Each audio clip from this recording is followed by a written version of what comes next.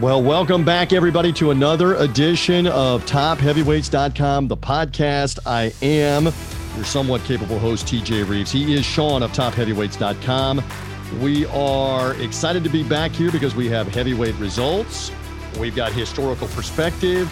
We've got, wait a minute, what's that in the distance? We have got an Alexander Usyk, Anthony Joshua unified heavyweight title fight in the offing, still to come next month. We hope, we think it's going to happen.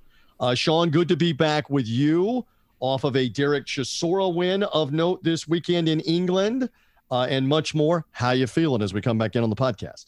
Feeling great, TJ. It's always fun to be here, and it's good to see you. Always good to see you. Want to tell you straight ahead in a moment or two, we're going to welcome in for some organic conversation about the Chisora decision win over Kubrat Pulev. David Payne will be here, a.k.a. the Boxing Writer, boxingwriter.co.uk. He's the Boxing Writer on Twitter. Love David's insight from over in England. We've been going to him for the better part of 3+ years on the Big Fight Weekend podcast. By the way, that's a good time to mention you need to be following or subscribing to this feed, the Big Fight Weekend feed, because you get programming just like this, TopHeavyweights.com. When Sean pops on with me, we're on semi-regularly every month right now. Sean puts up with me at least a couple of times a month right now to come on and talk heavyweight boxing. If you're following and subscribing, do so on Apple Podcasts, Google Podcasts, Spotify, wherever you get podcasts, to this Big Fight Weekend feed. You get the automatic Top Heavyweights alert notification when it is out a couple of times a month. So we do that. We say that. Again, we'll hear from David in a couple of moments. Just as a quick comment from you, I was wondering whether we would have some fireworks in that fight. We actually had some action in that fight that ends up being a Chisora win. I know we're going to talk more about it with David in a minute, but we at least had some action in that fight. It was two heavyweights coming together. They were top 20 guys. They delivered. The crowd had a good time. I was watching it with excitement. I thought it was great entertainment. They both gave it their all. I can't see any reason to reduce it in terms of athletic demonstration or sporting significance. How significant it is to the heavyweight division at the top, that's another story. Yep, we'll be talking about that, obviously, with David coming up. And we've got some other heavyweights, as we mentioned in the offing. Adam Kownacki will be in action coming up at the end of this month, who, again, he's in a career crisis situation here where he's got to get a win later in this month in the United States in Brooklyn after a couple of losses to Robert Helenius, and has even admitted hasn't been in great shape, hasn't been enthused about training. He's got to show something. So that's a guy down the road that we're interested in, obviously, Sean, real quick, and seeing what he can do, right? Sure, he's gonna have to do it in front of his hometown fans too. And we will find out if he can be in good enough shape and look good enough, or is it one of those that just before the pandemic, Robert Helenius exposed him, then beat him again in the rematch after the pandemic crisis of 2020, and then that is unfortunately virtually it for Kownacki on the biggest stages. You can't get back there. I don't know.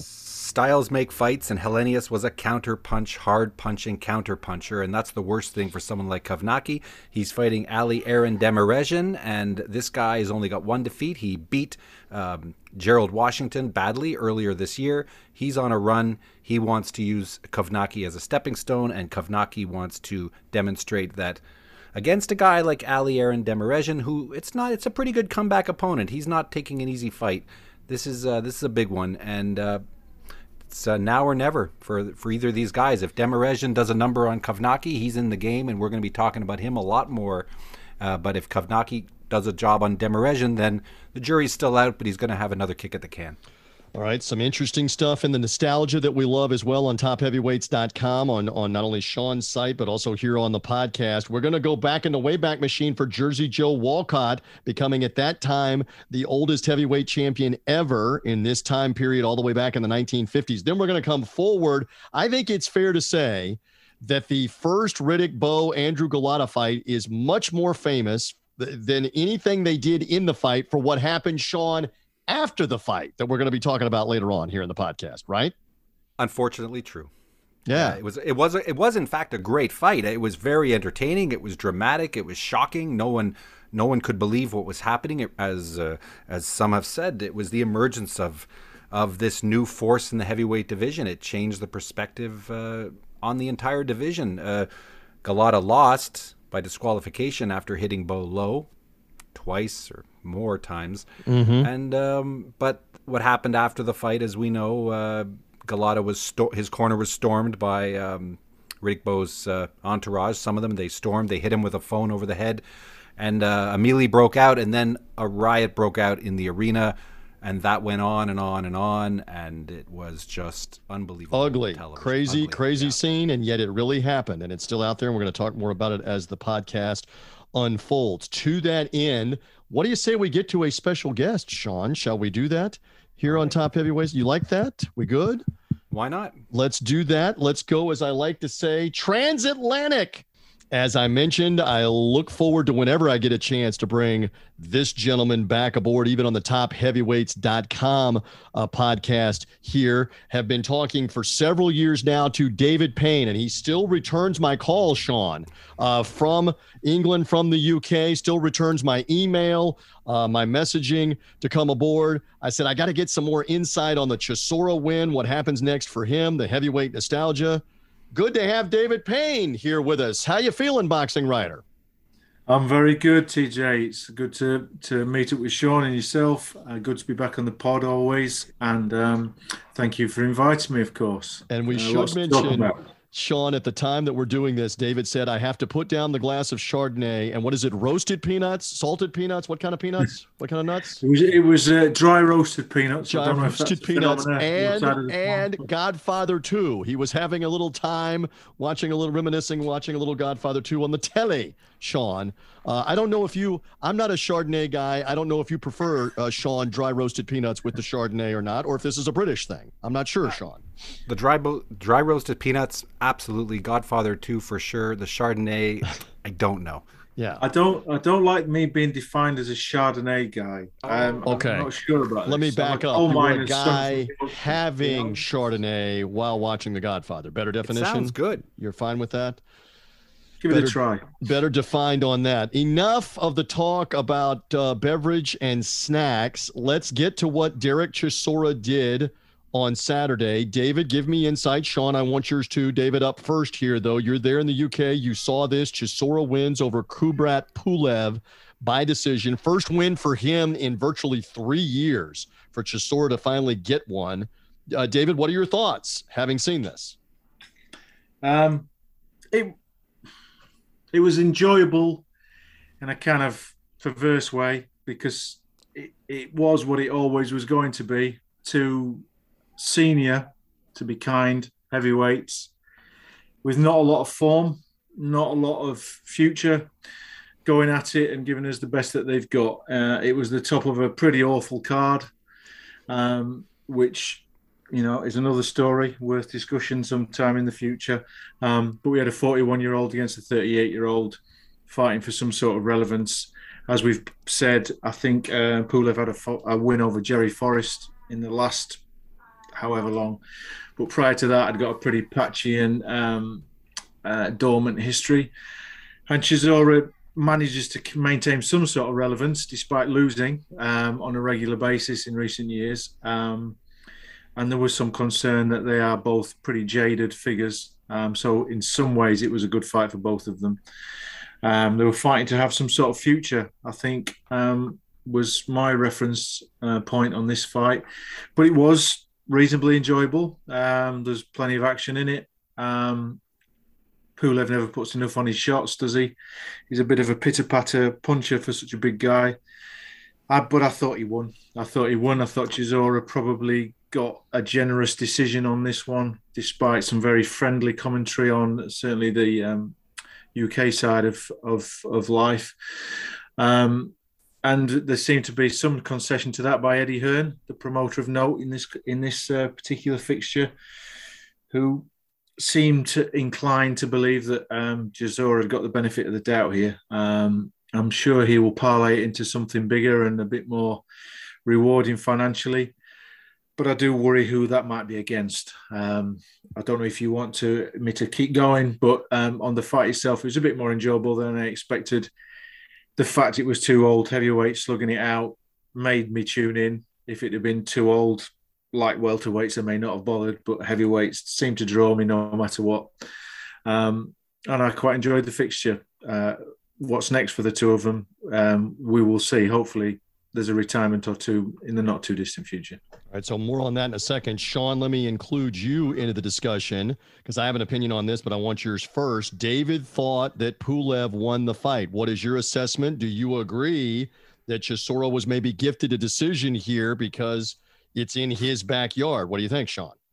Well, I think if the fight had been an amateur fight, there was no doubt Pulev won. I just thought that Pulev didn't put enough on his punches. A lot of them were thrown with the intention of landing, but not with bad intentions. And I thought he left himself open there. And he had a responsibility. If he wanted to step forward and become a top 10 guy and force an important fight at a higher level, he had to really do a number on Derek Chisora. And I think he was thinking he could do solid enough taps. I'm not saying I could take them or anyone, but they weren't thrown with knockout intentions. So I thought he left the door open there.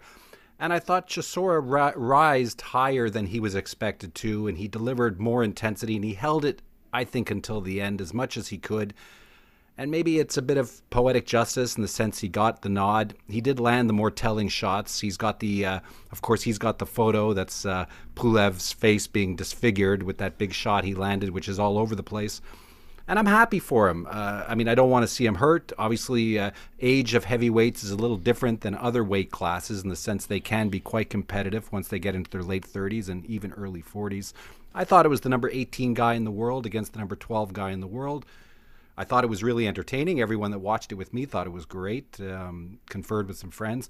Pure entertainment. The arena seemed like it was having a good time. I agree with the commentary. It was atrocious. But anyways, Chisora got the nod. I think if Pulev had gotten the nod, he would have probably been seen as an easy mark for a top 10 guy or somebody who wanted to build their record with a less than threatening opponent based on how Pulev looked. Again, he's a big guy, but he wasn't throwing big punches. But Chisora has put himself in a good money position in the sense that he's a guy who's hyped his name. He's built a crowd. He's built a little bit of a hype there, new hype, fresh hype, which is incredible.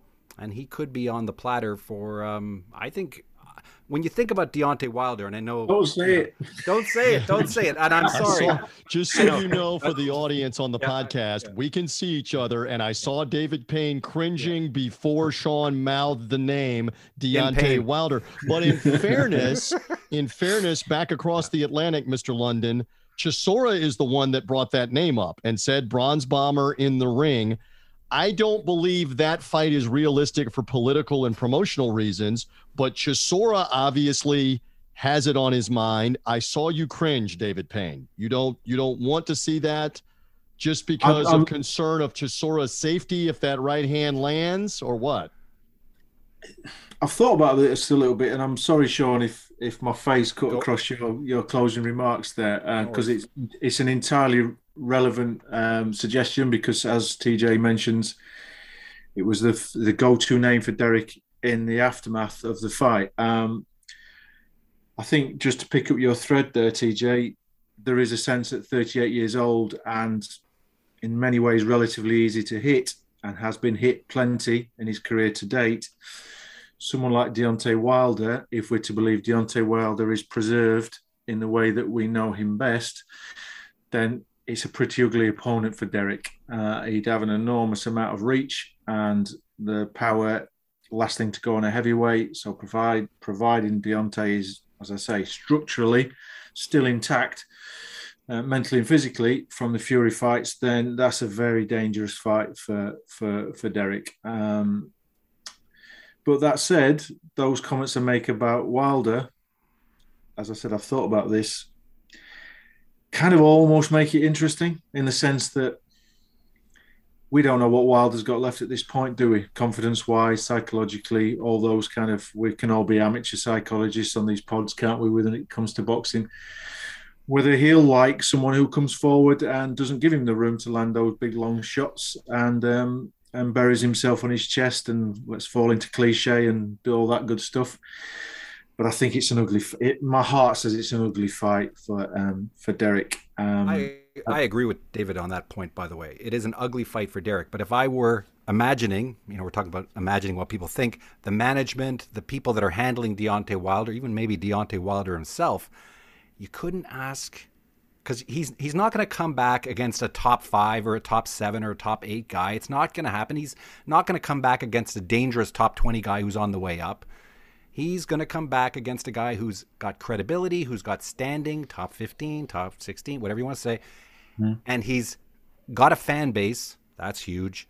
He'll bring, I mean, let's face it. If I would say, even though I was talking to someone about this, if they had Deontay Wilder's big return against Derek Chisora at Wembley or a giant place in the United Kingdom, I think that would actually sell really well. And I think the viewership would be huge on both sides of the Atlantic, maybe for crazy reasons, maybe for reasons that the place is packed with a bunch of British people or who are concerned about him but are going to be there nonetheless in some weird way.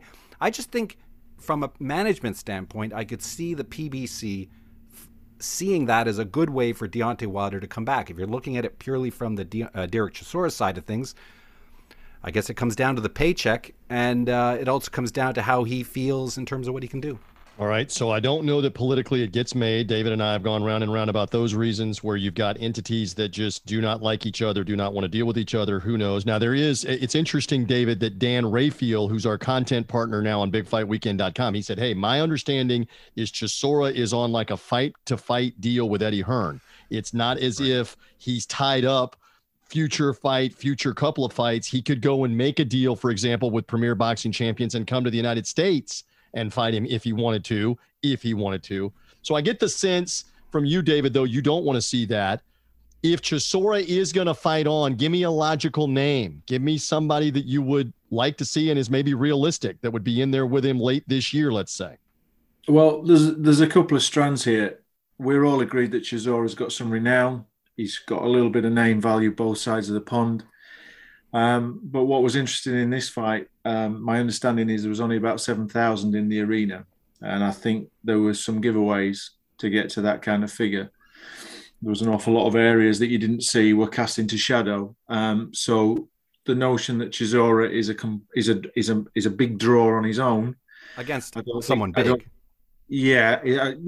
And obviously Wilder would be a big name, and I could see that doing some good numbers, an O2 kind of arena, and doing 20,000 with ease.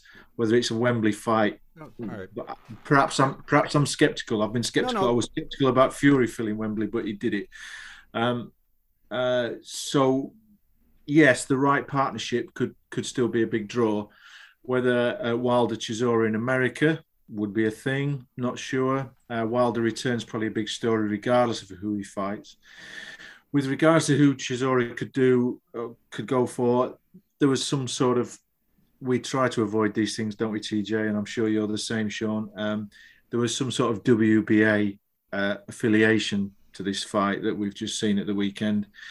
And we know that we've got Daniel Dubois with some sort of WBA thing going on and so forth. So with him being on a fight-to-fight basis, is it impossible to imagine that we might get Dubois versus Chisora for some sort of WBA title? There's so many of them. I could totally agree.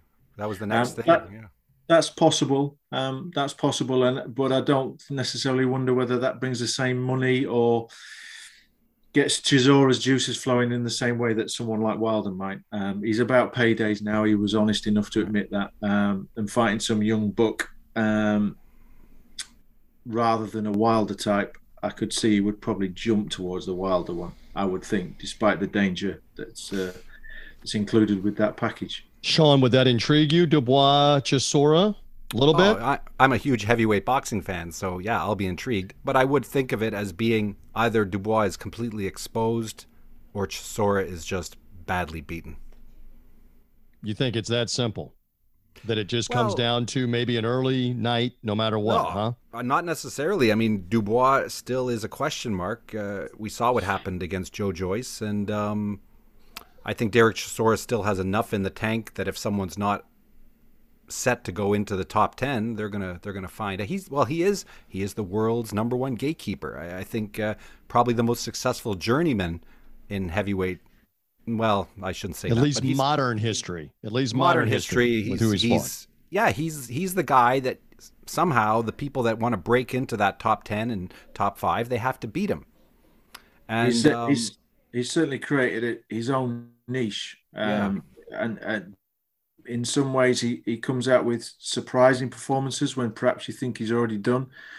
And then in other instances, like the Pulev fight in their first encounter that very few people recall, he was very disappointing. So he has been a real curate's egg over the last few years. And the other one to throw into the mix as we're looking at possibilities, which was mentioned around the fight, was whether there's scope for a Dillian White versus Chisora as a kind of comeback fight for White. They've got history, some very tight decisions between them, and obviously the late knockout. Whether that could be a viable option, I'm not so sure. I think do you want to see that again? You're closer to it than we are. Do you need to see that a third time? Chisora White 3? No. Did we need to see Chisora Pulev 2? Right. That was, we didn't really need that, did we? But again, if we're rolling through the possibilities of how do you sell 20,000 tickets in a economic crisis in the UK, maybe White Chisora is a safe bet. I don't know. And they're obviously promotionally, we've talked about fight by fight basis, but they're saying in the similar camp, aren't they? They're matchroom led. So maybe, who knows? I know we're borrowing David on borrowed time from boxingwriter.co.uk as part of the topheavyweights.com podcast. Hey, he may have another glass of Chardonnay and some more roasted peanuts before we're done here. I want to get into the nostalgic of the mayhem after the Bo Galata fight. We'll do that in a second. Joe Joyce's name. Again, you're there. Joyce, unbeaten, #1 WBO contender. Give me the educated thought on who might be next for him while we have you, David. Oh, that's a real tough one. One thing that you can say that's very true about Joe Joyce is not many people seem to want to mention him, do they? Mm-hmm. We can all talk about his limitations. We can all make jokes about his lack of speed, but none of the other heavyweights seem to want to mention Joe Joyce as a guy that they could fight to make a stepping stone to someone else or as a defense. They seem to step around his name, and that's because he hits pretty hard. He's got a fantastic engine, and he just keeps coming, and he'll take a shot. And that's not something that many heavyweights want to contend with, do they? He doesn't quite bring the name value and the pizzazz of one or two of his contemporaries, and therefore he's not a risk to reward ratio that anyone wants. So it's all about being manoeuvred for Joe. So it's difficult to see what his next fight would be. I don't imagine that Tyson Fury is going to entertain that idea as a comeback. I don't think he's afraid of him by any means, but I don't think it tantalizes Tyson Fury, does it? He wants that Joshua Usyk winner, I would imagine, and he's hoping it's Joshua. So I don't know where Joyce goes next. I think he's in a little bit of a holding pattern to get at that top 2 or 3 until some more fights have unfolded. If you could wave the wand, who would it be? Realistically, not just fantasy land. Who would it be for Joyce next while he waits under that scenario? That's a great question. I think he's probably going to need to knock off some other guys that are already below him, if I'm honest, TJ. So someone like, a fight with Dillian White might be quite interesting. I know you're a huge critic of Dillian White, but he's got some status and kudos that perhaps Joyce doesn't have, despite his last performance. And it might be someone like Martin Bakole, might be an interesting holding There's fight. A name. Mm-hmm. Yeah, just got a good win over Tony Yoka. Similar sort of stature. That might be an interesting rumble. Those kind of fights would be. Otto Wallin would be a good one for him, I think. Yeah, Otto Wallin would be another one. If he wants a big, tall opponent, a name I always mention just out of tradition, really, is Robert Helenius as another big, tall guy that he would probably get through, I would imagine, with some credibility. So I just think those kind of top 20 guys just keep him ticking over, to keep him occupied. At the same time, Sean, did you have a quick thought on Joyce? Who, if you could wave the wand, who would you like to see next? Oh, if I could wave the wand, it'd be like Frank Sanchez. That would be a great fight for him. I think Martin Bakole, I agree. Obviously, Michael Hunter. Ooh, good. Yeah. Another name. I mean, it really comes down to him staying busy. He doesn't have enough fights. I mean, that's it. When they talk about him challenging for the title, my instincts as a heavyweight boxing fan going back and studying the history of the division is he doesn't have enough professional fights. He needs to build his record with another 3-4 fights against guys that are at least in the top 30 or top 25, top somewhere around there, but he has to build a hype. He has to build some knockouts, and he has to build his name. I just think he's too underdone to be discussing any kind of a title shot with the actual titleists. I have no interest in the rematch with Dubois right now. I just think there's not enough fights happening. There's too many good heavyweights out there. And when I hear about rematches or third fights, I think, geez, we can't even get these guys together, and they just want to keep throwing the same names at us. I think there's a potential there. But again, Joe Joyce made a great choice. When he fought Daniel Dubois, he knew he was the B-side. He knew he was being set up to lose. He understood the whole thing was against him, and he probably took short money to do it. But he did it, and he needs to do more of that. And he won, and it created more leverage for him because he won, and he won impressively. That's how heavyweights get to the top. They don't get to the top by being padded against easy opponents. They get there because they take the risk to be the B-side, to be that. It's not as much money as you want. It's a bit riskier than we want, but we can do this, and they go for it. And it's those heavyweights that break through into the consciousness of everyone, I think. Right. Just to link the conversations, TJ, sorry, I know you want to move on to nostalgia, but it won't happen. But there's part of me that would like to see Deontay Wilder come back and do a little bit of let's knock 3 or 4 guys out in 6-8 months. Rather than just look for one big tee-up fight. Sean has heard me say this. I don't know that you've heard me say this. I am not convinced that he ever fights again at this point. No, I have heard, and for whatever it's worth, I have heard from a couple of different people, he is living the comfortable life. He may be training some and in shape, but he's living the I made $40 or $50 million off of 2 Tyson Fury fights life right now. And I don't know that he wants to fight anymore. And by the way, it is now the middle of July, and we still don't know if he's fighting this year, if at all, anymore. We'll see. But you're right. If Wilder were to get back in there with somebody and bomb them, he's immediately back on the radar with everybody talking about who do we pit him with. But that has to happen first, boys. It has to, right? Absolutely. Yeah, absolutely. All right, on the nostalgia front, Sean and I will talk more at length, but David, I want to give you a chance to weigh in. It is arguably the most known heavyweight bout, especially non-title bout, more for what happened after it than what happened during it, as we have just now passed the 26th anniversary in this time period that we're releasing the podcast on topheavyweights.com, the podcast, of Riddick Bowe, former Olympic champion, former undisputed heavyweight champion, and his battle, the first of 2 with Andrew Golota, the Polish, at that time, unbeaten contender, who was winning the fight but couldn't stop going, how shall we say, south of the border, kept fouling him with low blows, and eventually led to a disqualification and a circus mayhem in the ring with punches being thrown by handlers, entourages, corner people, that is second to none. When you go back and watch, we can laugh about it now. Watch how chaotic it was, how scary it was. There were 12 people hospitalized that night after what went on in the ring after. David, with all of that blather and buildup, give me your thoughts looking back 26 years later, please.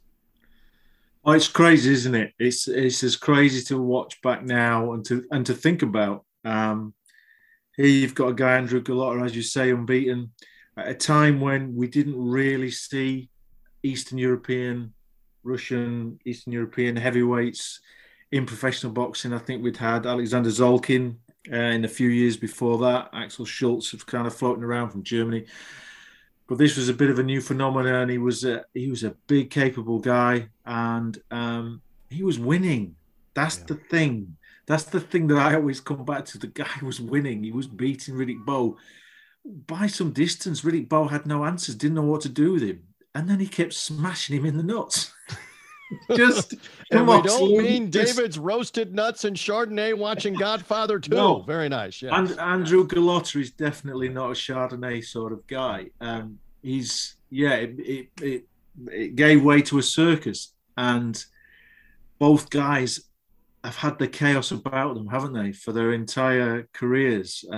With Bowe, with a complete up and down, and then the collapse at the end of his career, and the repeated suggestions he would try and come back at however old he was and however damaged he was. And Golota, lest we forget, if I'm not mistaken, went on to have 4 shots at the title in a row without winning one, or a version of the title in a row.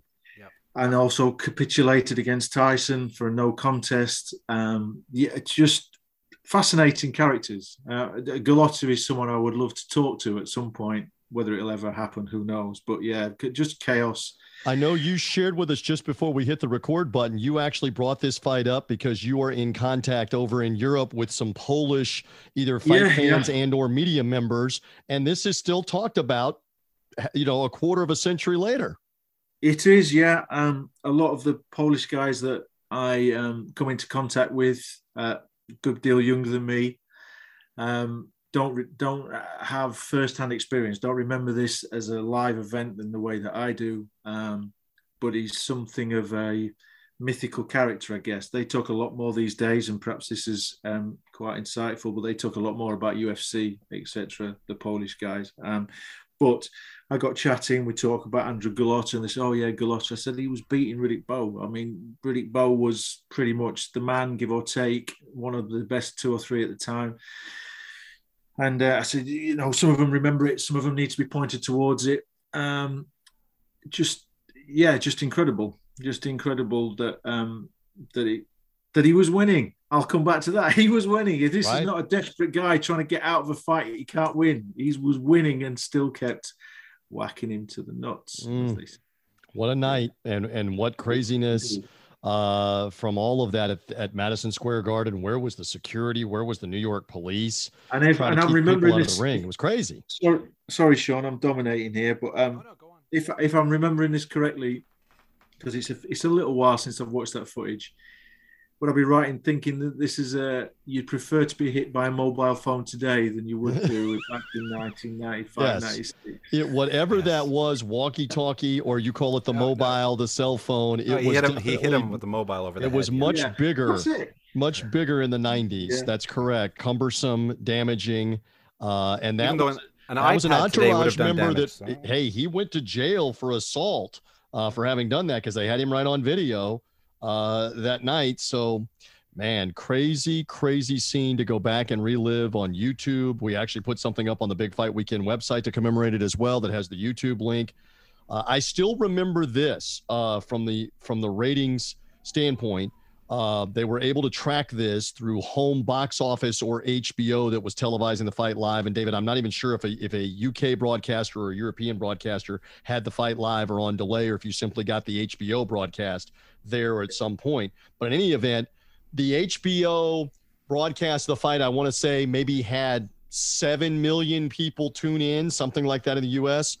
The brawl, because of how long it took, the audience spiked to like 15 or 20 million because the word was getting out everywhere. You have got to turn this on because we have a full-on bad B-movie riot going on in the ring at Madison Square Garden.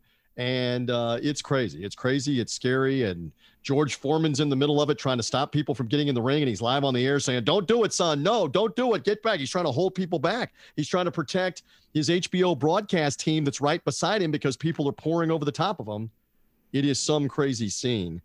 It's a shame that that's what we know it more for. It's also scary that was 26 years ago at the time that we're releasing this. 26 years ago that all went on. I wish those two guys, well, you mentioned 3, but I wish those two guys were around now. I'd love to see what even Golota would make of some of the guys he could encounter today. I think he'd be a real force. But unfortunately, that night, it was downhill after that. And he was actually beating him in the rematch fight 5 months later and fouled him over and over again, almost like a bad nightmare sequel. Yeah, the whole thing. What was going on? What was going through his head? I'm winning this fight. I've got him on the end of the jab. I'm smashing him when he comes inside. Let's hit him in the nuts again. I think he got to the point where Bowe wouldn't relent. Bowe wouldn't quit. Bowe kept fighting, and I think Golota just got to a point where I've thrown my best. He should be out of this, and then he just popped. Some of it, all of those are good things. Sean and I will pick up on this point. David Payne, I always love your insight. Keep up the great work on boxingwriter.co.uk. Love your insight there on the site. Anything else here? I promise, I pledge to you, we'll have you back before Usyk Joshua, the rematch coming up, either here with Sean or on the Big Fight Weekend preview, one of the two. I'm still concerned that are we going to get there? Are we going to get to August the 20th without any problems, hiccups, geopolitics, problems that can happen before the fight, COVID-19 that we've seen rear, injury that I don't want any of that to happen. Can we get there? Can we get there to the 20th? We'll see. But anything else in closing, David Payne? Well, I hope we do get to Joshua Usyk. That feels like a very necessary fight for both. There's going to be a lot laden on that fight. The fact it's in Saudi Arabia, the whole thing that's going on in the Ukraine, which we can't forget about. It's only a month out now, aren't we? So let's hope that we can get there injury-free, problem-free. The other thing I just wanted to throw in, hopefully we'll be talking soon and reminiscing and doing nostalgia about Benin Eubank, which appears to be close to being signed up at a 155 weight, which I didn't think would happen. I didn't think Ben would come up that far, but hey ho, that will be interesting for lots of weird nostalgic reasons. So we can chat about that in the future. Not Sean's weight division, of course, but I'm sure he'll be tuning in. It'll be a heavyweight contest for the British public, at least. Yeah, be in the figurative sense for sure. David Payne, thank you. I always love your insight. Appreciate you joining us. Great to be here. Good to meet you, Sean. Take care. Love that man. Love his insight. And Sean, you got a peek at. He has the photo in the background at his domicile at his man cave in England of Rocky Marciano absolutely eradicating Jersey Joe Walcott with that big right hand in 1952. So you admire the man. The man went up 5 bonus points just when you saw that photo. Am I right? As the top heavyweights guy. It's a classic photo. It's the ultimate right hand punch, and it's a classic. And that is the beginning of Rocky Marciano's time at the top of the heavyweight division. And it's better than any description can give it. Let's put it that way. I think it was certainly a heck of a punch. Okay, speaking of nostalgia, we already alluded to it with David about Bowen Golota. Sean gives you this time period in heavyweight history.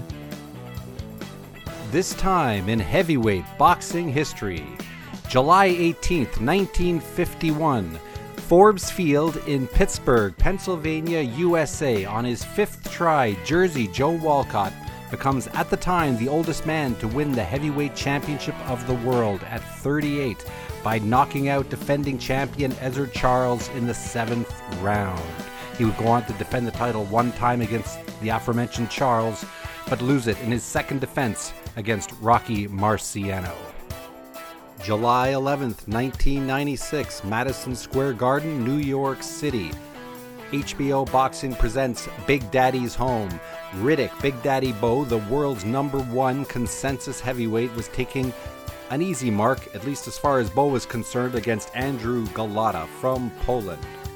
Golota turned out to be far more than Bowe could have expected as he dominated the bout all the way through. Bowe had his moments, but Golota was controlling him with the jab, but incredibly couldn't stop hitting Bowe low and was disqualified in the 7th round.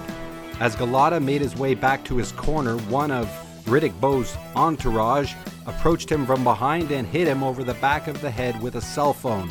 This led to an in-ring scuffle, which incredibly led to a riot and fights throughout the arena. Several arrests were made. It was a black eye for boxing. So, first of all, before we get back to Bowe and Golota, that was a hellacious punch by Jersey Joe Walcott, all-timer against Ezzard Charles.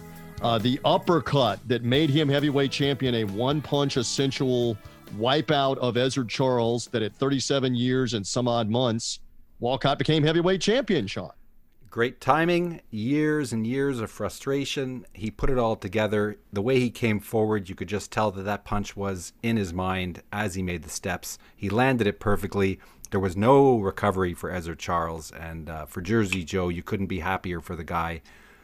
It was something. It was. I got something for you too. We may have talked about this, I think, a couple of weeks ago. I'm trying to remember if you and I talked about it. Refresh me, or if Dan Rayfield and I talked about it in and around the Michael Spinks anniversary with Mike Tyson. I think you and I talked about it, that Spinks had fought Jerry Cooney, and Spinks had fought. I'm trying to remember.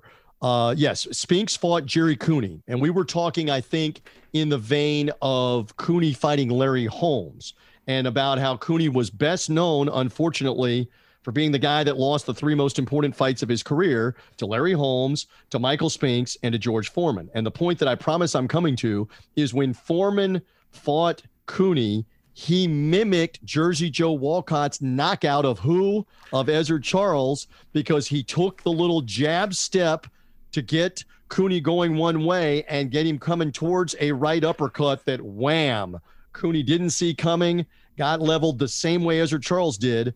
So I bookend a George Foreman knockout similar, if not almost identical, to Jersey Joe winning the heavyweight title in 1951. I'd never heard that before, but it clicks. It's exactly right. He did exactly that, and then he followed up with a right hand to punctuate it. No, that was the 1-2 step where you turn one way, you shoot it the other way. And to be fair to Jerry Cooney, though, he was in rougher shape when he took that punch than Ezzard Charles was when he took it. Ezzard Charles got caught cold coming in, whereas I think Jerry Cooney was staggering out of the corner after being dropped. And that was a free shot for George Foreman. I don't think Cooney was in any condition to continue even when the but he amazing. Did. Amazing that it was mimicked all those years later. And fascinating for you, just on the nostalgia before we get back to Bo and Galata one more time, is that was the third time that Walcott and Charles fought. Charles had beaten him twice before, including having beaten him by decision like a year or two before.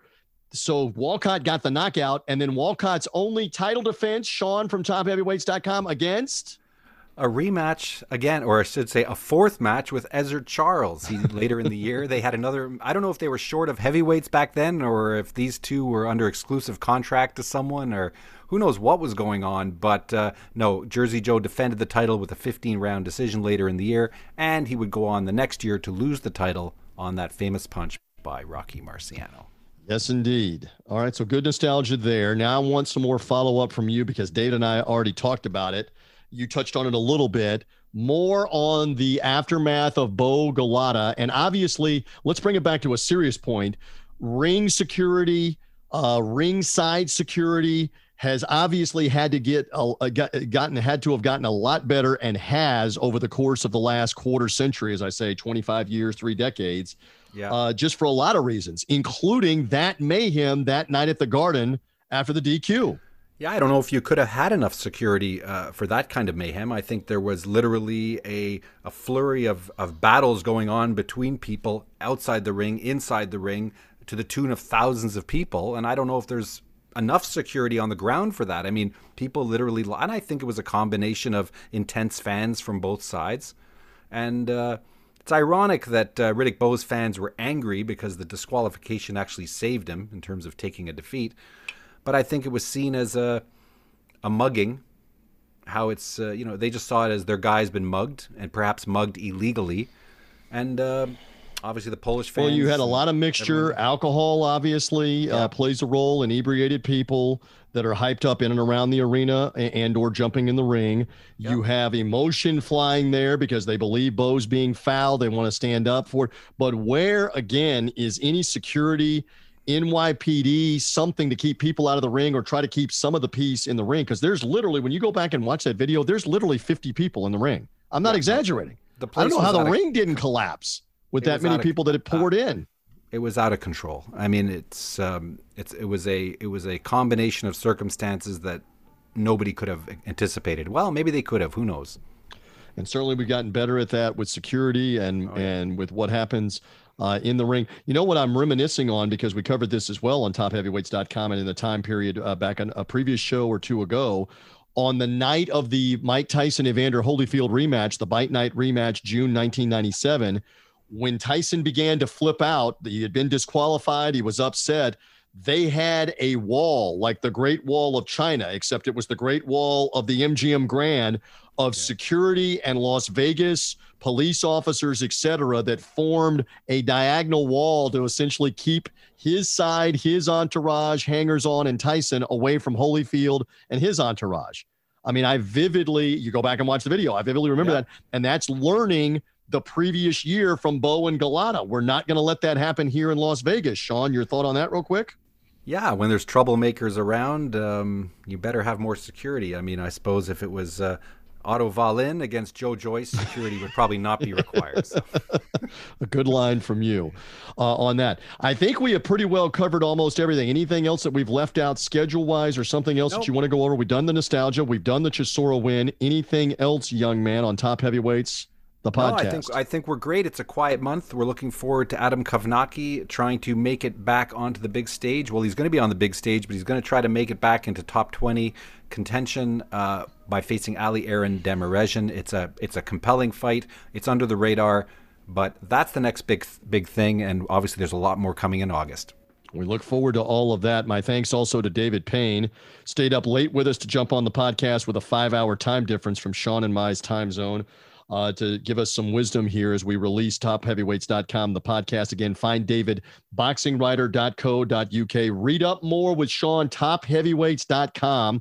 We love the insight there. Follow or subscribe on this podcast feed, kids, the Big Fight Weekend podcast feed, because you'll get Top Heavyweights automatically. You'll get a notification. You'll get a light, a ding, a vibrate, or whatever, that there's a new episode as soon as it is out. We would love for you to do that. And with that, I think we're good. Sean, I appreciate it. I loved getting the three-way conversation going with David. He's a great guy. We're all three around the same age, contemporaries, nostalgia. We love the history of the sport and heavyweight boxing. And that's what it's all about, right, my friend? One more time. Well, it's a good way to get into the sport. It's a quiet time, but there's good stuff coming. And when it's put together, it's a lot of fun. I think it was a great show. Thanks, TJ. Always a pleasure. Always love being with Sean. Thanks again one more time to David Payne. Again, we're done for now. Read up at topheavyweights.com, bigfightweekend.com on whatever's up with the heavyweight division. We're back soon with another edition of the topheavyweights.com podcast.